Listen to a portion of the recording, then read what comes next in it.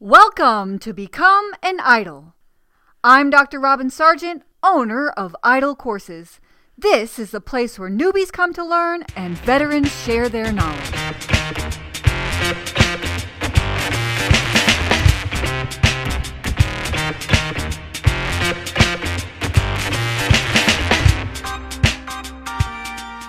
I have here with me today Zsolt Olah, and you probably, if you follow anyone in instructional design or e-learning on LinkedIn, or if you're in the instructional designer Facebook group, you have seen this name. Or if you read articles at the e-learning industry blog place, then you have seen his work and you've probably seen his posts.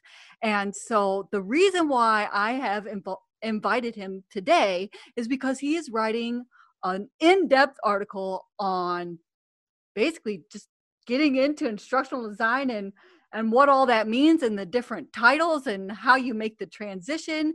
And so I know through his research, he has got some great information to share with us. But before we get into that, Joel, will you please introduce yourself better than I just did?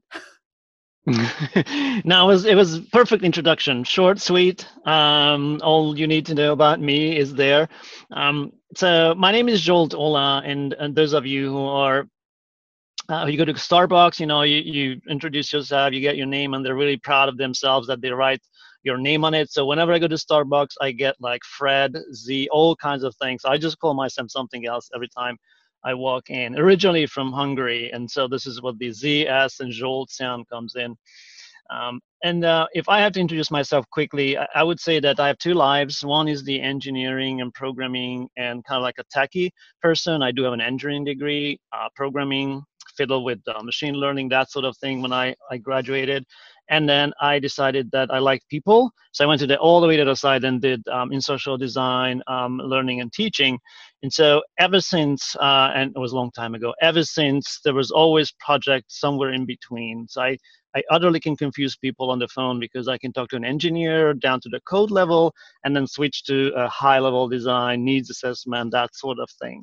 So I enjoy this like in between world that's usually occupied by either IT or instructional designers. So that's kind of like, I think, a quick intro for me. And if you've seen me, you probably seen me at conferences that I speak, mostly about engagement, gamification, and lately about how to use data to tell stories within instructional design. Oh my gosh. Well, you just gave me a whole list of things to invite you back for.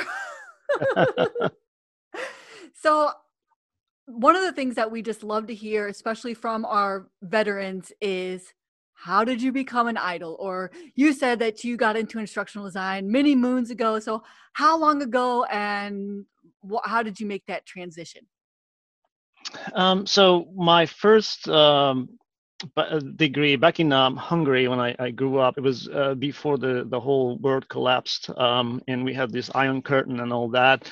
So there was the time, exciting time when I turned 18, when all these things suddenly opened up and the West came in and that sort of thing. It was an exciting time. It was also an exciting time for learning something brand new that was 25, 30 years ago or so. And one interesting thing is that when I finished, I learned programming, so C++ and JavaScript and everything that I do now, I learned like 20 something years ago, and obviously I kept it up. But that's kind of the starting point with engineering and computers.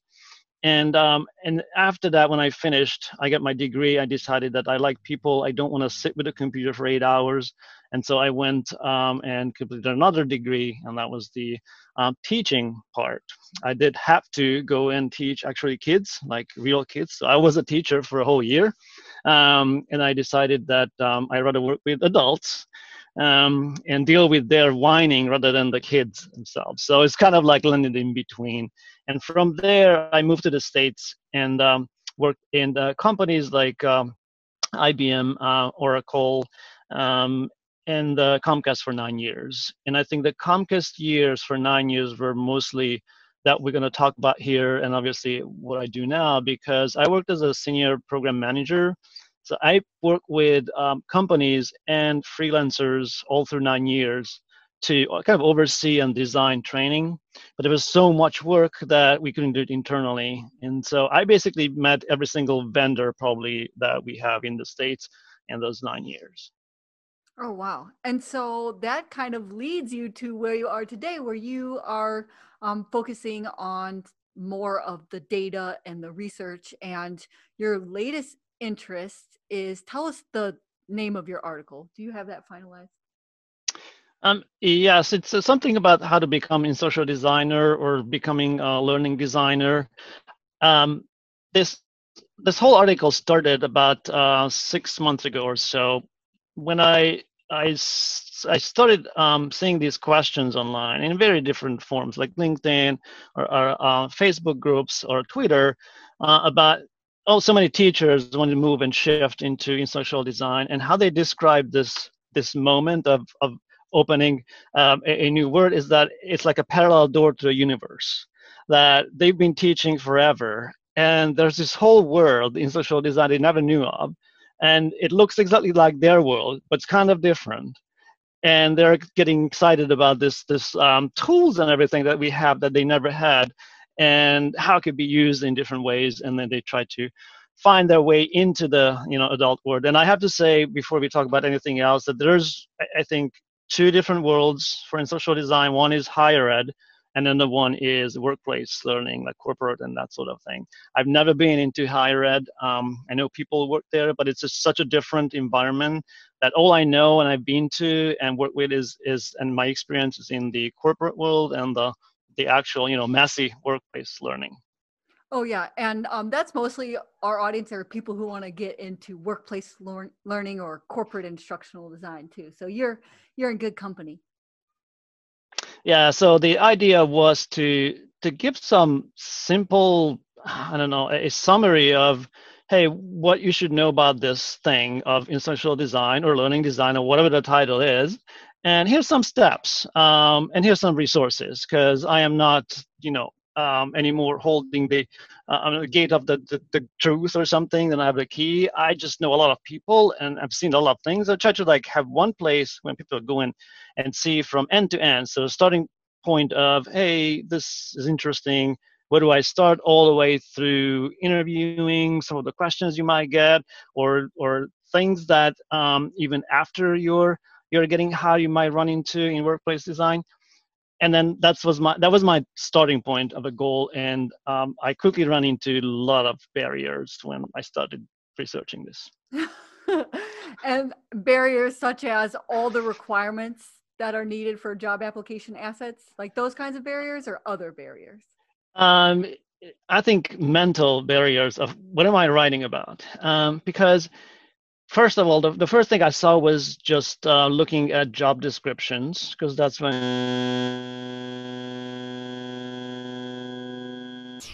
looking at job descriptions. And what I noticed that there are so many different titles that are out there, and the job descriptions don't really match exactly what the titles are in one place versus in another. So there's instructional designer, ISD in the old ways, learning designers, learning experience designers, there's learning consultants, and then all the dev part, and then now we have learning engineering and all kind of learning things out there. So that was like the first like stop of, am I writing to one of these group or two or all, or like who's my audience here? Yeah. What'd you narrow it down to? I could not narrow it down to. So here's what I did. I tried to come up with a chart that in some ways at least explains what these titles mean. Not as a taxonomy of, oh, here's your industry standard way of defining these things, but more like, if you're into learning of anything in the adult world, then you actually have some basic things, fundamentals that you need to know. And then after that, you need to have some kind of interest. And that interest might lead you to one way or another. And this is where this chart comes in of whether you really into the brain and how people learn and the science, reading articles and research. Some others are less worried about reading research itself, but just tell me what to do and how, because I want to do it. I'm more like a practitioner part. Some people want to do all the way from design to development. Others just develop. So I tried to come up with this interest chart of where's your interest before you even apply for jobs. Where's your interest? And what those elements mean. What are those like factors that you might want to see if you want to make sure that you have a future? But it all start with the basics, and then from there, kind of like a T-shaped approach of basics, and then kind of find your way into one of these T-shaped depths. It's kind of much easier to see actually than describing. I just realized. Yeah. Was there 4 different categories? Or I remember learning engineer, and I remember making a comment something like, "Oh, it's got all the levels are, the highest there. I want to be one of those." But that's not how that chart works. No. So it's a very colorful chart. You'll see that, but it's about, I think, like 5 of them. So I started with the traditional ID and ISD. So that's like one column, instructional designer and instructional systems designer. And then the next one was the learning experience designer. Learning designer is out there now. I see that more generic, so that's another one there. And then we have the learning consultant kind of titles like I have. Then we have just the developers, the learning developers, and the learning engineer was the last one. Yeah. And the learning engineer, that's more of the research and the neuroscience and that end of the spectrum. Is that, remember that right?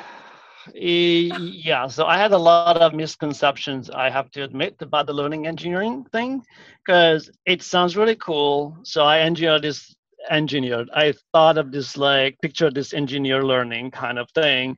I had no clue about what exactly behind this. So I had to track it down, and that's why it took a long time to write the article.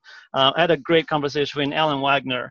She has a great article. She's kind of leading the research on just finding and defining these things. I learned a lot about the background of how this discipline or part of our disciplines started and what's the aim for. But it sounds like something, which is the most exciting thing about it or interesting, is that it's not something that's coming from learning. It's actually coming from outside of learning, and kind of like starting from the engineering part and applying science.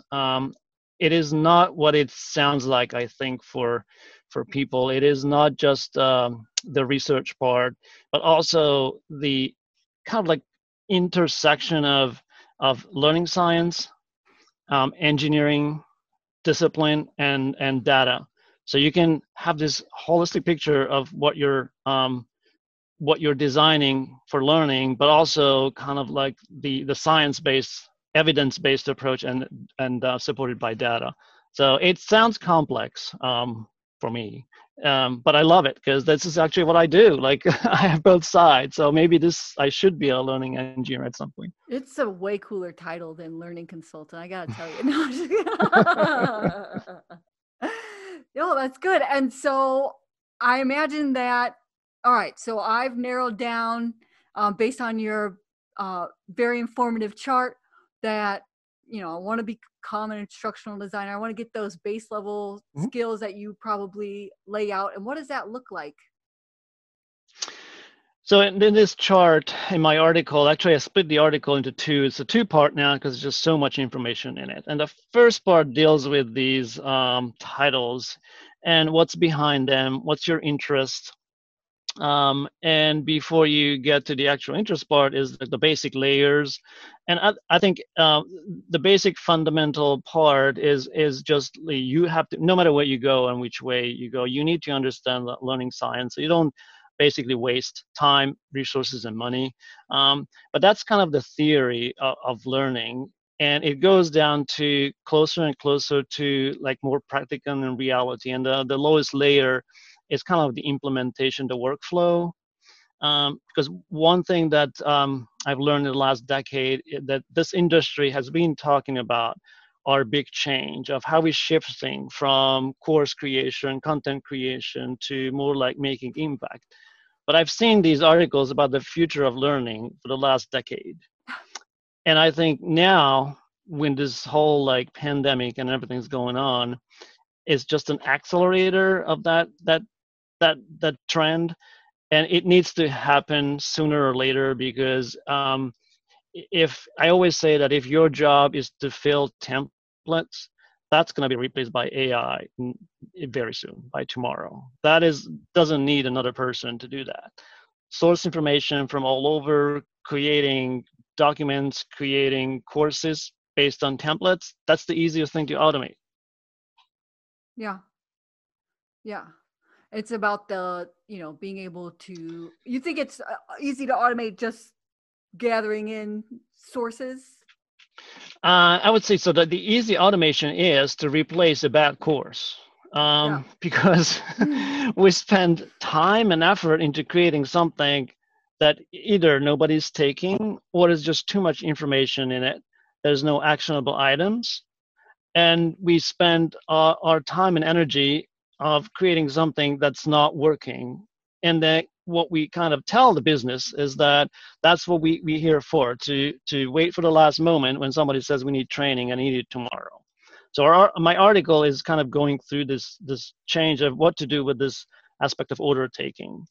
Because when you're new and you want this job, you're going to be excited that you landed on your instructional design job, that you want to please everyone. But actually, this job starts with asking questions, asking the right questions. And sometimes those questions are not easy to ask.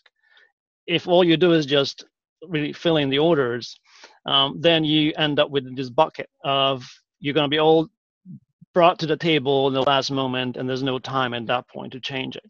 So it's an interesting exciting time to start as an instructional designer or any learning professional, because you need to think beyond your courses, and yet you don't have the experience yet. So it's kind of like an exciting new world, I think, what's coming.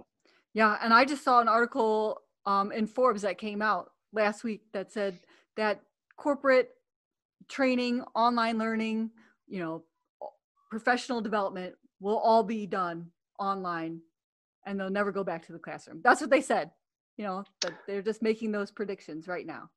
We actually talked about the article among some of us, and the first reaction was check who wrote the article and what the agenda is.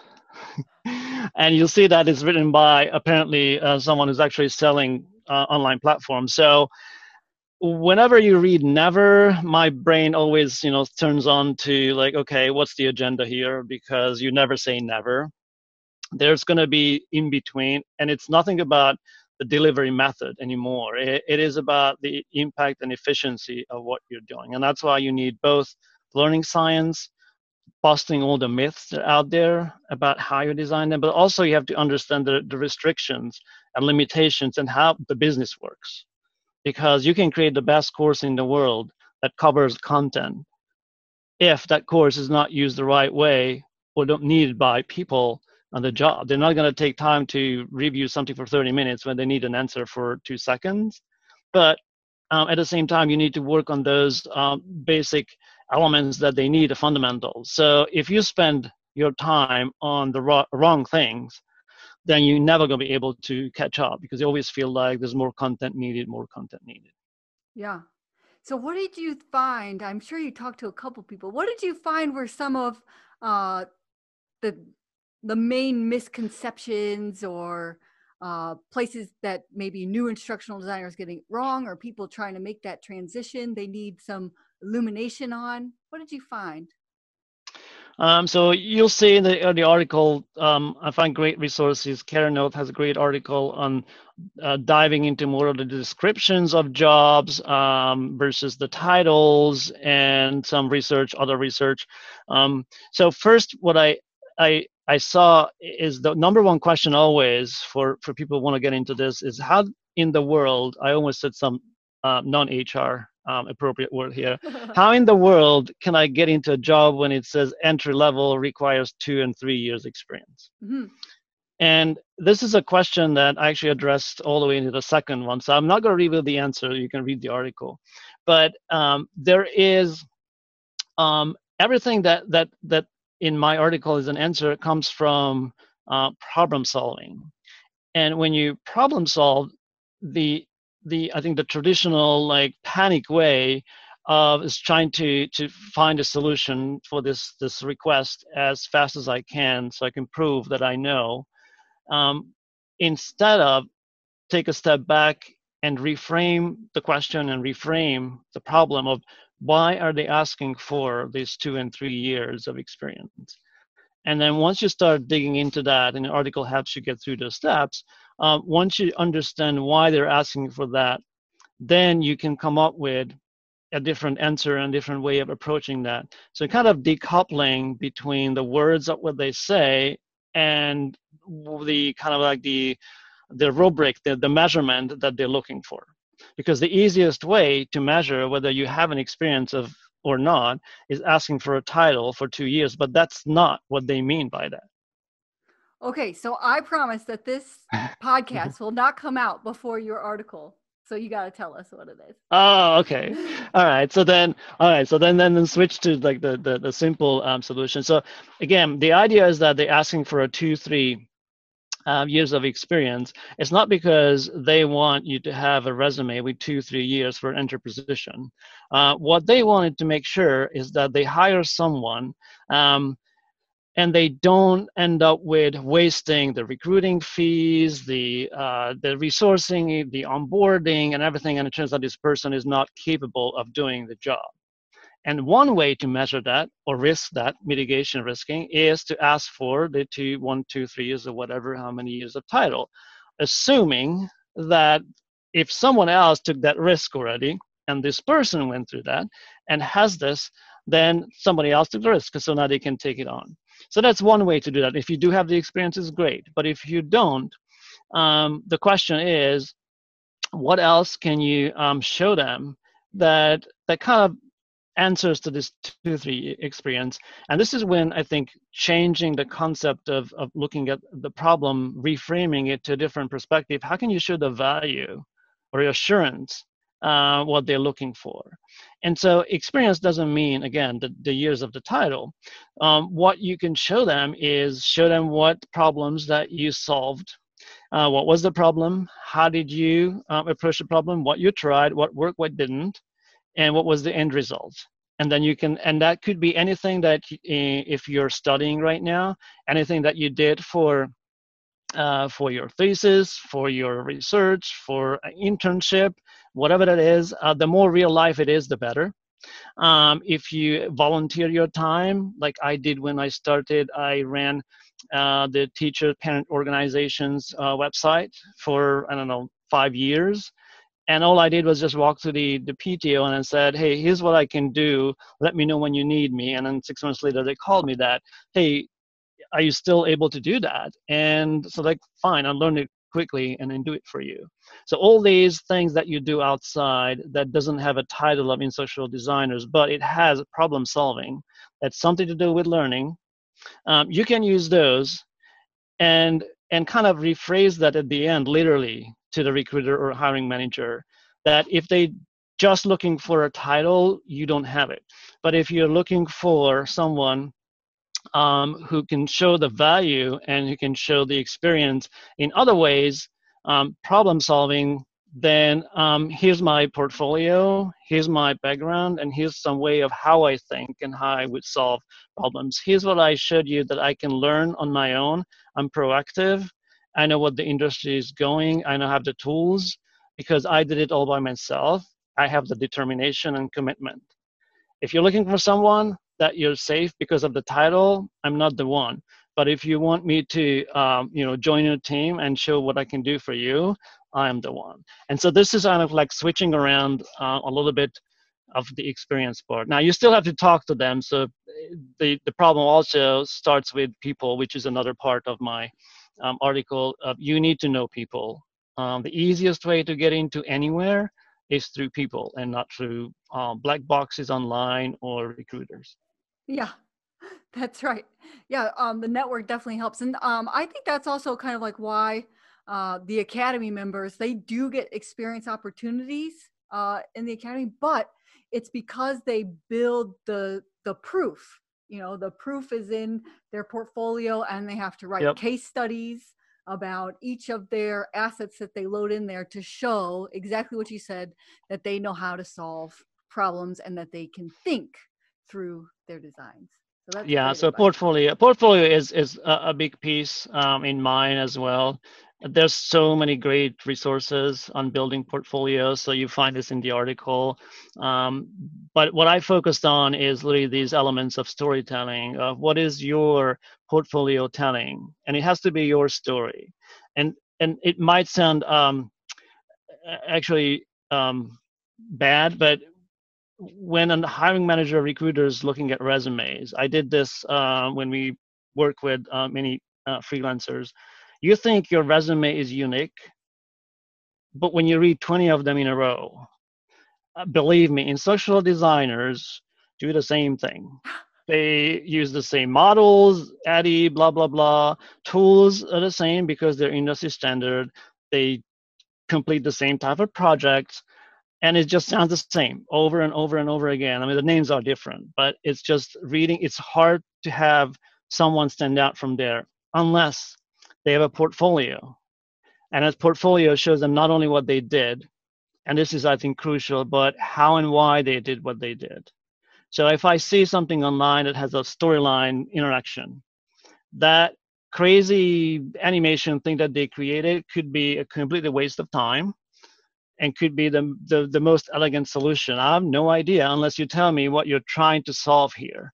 And sometimes, and this is where, again, some examples in the article, that sometimes a checklist that you created and you give the local PTO of here's how to use the site. If that works, put it on the side and say here's how to solve the problem without any courses or building other things. And that helps me and the recruiters understand how you think, not just what you do. Yeah. What about that storytelling in your resume? You're saying that, the portfolio really is how you get that story across. Is there any way to include your story in your resume based like to make yourself stand out, or really it's the portfolio? I think the portfolio can then open the doors. The resume is the upfront. I don't know much about the resume itself. It feels like it all depends on what you like. Some people love when you just have thrown into the top of all the tools that you know and all the processes that you use, that sort of thing. And then that's how people scan. Others believe that it has to be like a timeline type of thing, colorful, who knows what. I think it all depends on who's the hiring manager. But once you get the portfolio is live, it's online, and you can. I mean, obviously, on a resume, you can write anything you want. You can twist, and you know that when you walk into one of those workshops, you can twist anything into a nice-looking sentence that sounds like you invented the Rubik's cube. Um, and that's fine, but then show me something that you actually did, and this is when the portfolio comes in. Yeah. Yeah. And then, okay, so they need a resume, they need a portfolio. What were some of the other things that you advise them on? Obviously, experience, but maybe like rethinking how they're going to go about proving that experience. Was there anything else? So there's a little side of the portfolio. So most people think about portfolio as the professional work that they put online to show that they can do it. But the passion projects on your portfolio is as important as the professional ones, because that's when you can show how you think, what you care about as a person, because people are not hiring an ID. It's not a number. They're hiring a person that they need to work with, and that's whether you're biased or not, or you're admitted or not. It helps to have a 360 understanding of who the person is, what it would look like, what it would feel like to work with this person. If you're creative, don't just say you're creative. Show something that's creative. And if you're not sure if it's like really border case, it's not your professional, put them into the passion part, because nobody's scrutinizing your passion project. What they say is like, well, this person learned special effects or whatever that is just because they were interested in. Okay, so they learn fast online on their own, so they can take a lot of away from the personal things, and you don't lose any. That's good because that's you. And at the same time, with a twist on it is, don't try to be someone else online just because it sells. as I always say, don't try to get the job being someone else, because you might actually get the job. And then what happens? Very, very true. This is all sage advice for sure. And then just to answer your question, so what else? The next part kind of delve into, okay, so you have a portfolio, you have a resume, open the door, you go for the interview. And through the interview, I see over and over again asking these questions from candidates is, I'm going to have to build something on the fly. They told me I'm going to have like 20 minutes or 10 minutes to build something. They will tell me the content or give me the content, that sort of thing. And so what shall I do? And so my advice on that is think again why they're asking for you to do this. It is because they really want you to show on the fly that you can use the tool, if it's about like building something, a storyline, for example.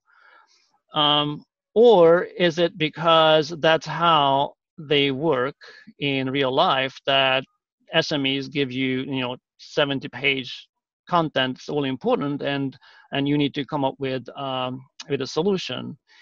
And so my advice is to actually don't just jump in and start building something and show your best thinking or way. Just simple tell them that this exercise obviously is not realistic. In 20 minutes, we don't build things. We don't build solutions in 20 minutes.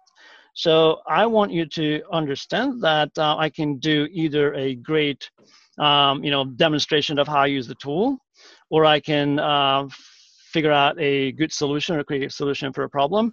But I need to know the assessment criteria. What is success looks like for you when I give you this piece of content? And so you basically force them to tell you how they're going to review this. What is their goal? And there are two reasons to that. One is if they're testing you of how you would work with SMEs, whether you're just an order taker and then you just jump in and build things, that's a good way to start, because that's what you would do anyway. And two is that if they really think that in 10 minutes you're going to build a course or content or something, and all you need is just content for it, then they might actually work this way. And if that's the case, then you might not want to get the job. Because you end up with basically in this machine, they're replacing people over and over again. All they do is just here's the content, quickly build something. And that's not what instructional design is about. Yeah, we see a lot of different tests that Academy members have to go through to land their jobs, and sometimes it's full essays that they write to, explain their thinking process about a scenario that they're given. Mm-hmm. Sometimes it's exactly what you said, where they want you to design a solution in 20 minutes. A lot of the times they want you to give a presentation on a part of their business Mm-hmm. or their values. And so those tests come in a lot of different forms. Yeah. Or And and so this is where you need to think about your depth. Kind of back to the chart. If you're really strong in the development part, and you do want to do that, show your value and your storyline, captivate whatever your skills you have. And sometimes they send you homework, like send you a content, and you think about it. How would you redesign this? That sort of thing. Um, if you're serious about that job and you want to show, then you can actually take that or part of it, rebuild it, and send it back. Not just talk about it or create a presentation, but show them what you could do, literally, even just a part of it. What was the problem? How you solved it? And here's what I can build for you in 4 hours or something like that. And I think that shows more, for one. But only do that for the job that you really want. So don't do that like every single job that you're trying to apply to, because then you're going to waste your time.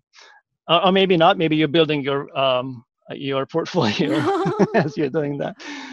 But make sure that you show and tell. So this is the storytelling part of telling things that you can do is one. Showing how you do it and showing the value, that's a different one. That can basically help you to get inside. yeah, absolutely. I mean, that's the same for our learners too, right? We could tell at them or speak at them, or we can demonstrate and show. So this is really good. So, all right. So have you shared everything you want to share in your in your article, or have we missed anything? There's going to be a lot of I think references, because this is a topic that's covered all over. I think if you Google it, there's a lot of information out there, even actually too much, because you have to sift through of which one actually is valid, which one is more like a marketing thing. So I tried to, for each topic and each section, try to add a lot of extra resources that you can go and research and find. And I ended up with focusing on literally the one of the biggest problems once you get hired. So yeah, this is a great thing. You get hired, but that's not your destination. It's just a milestone, huge milestone, but it's a milestone. And from there, you have to start working.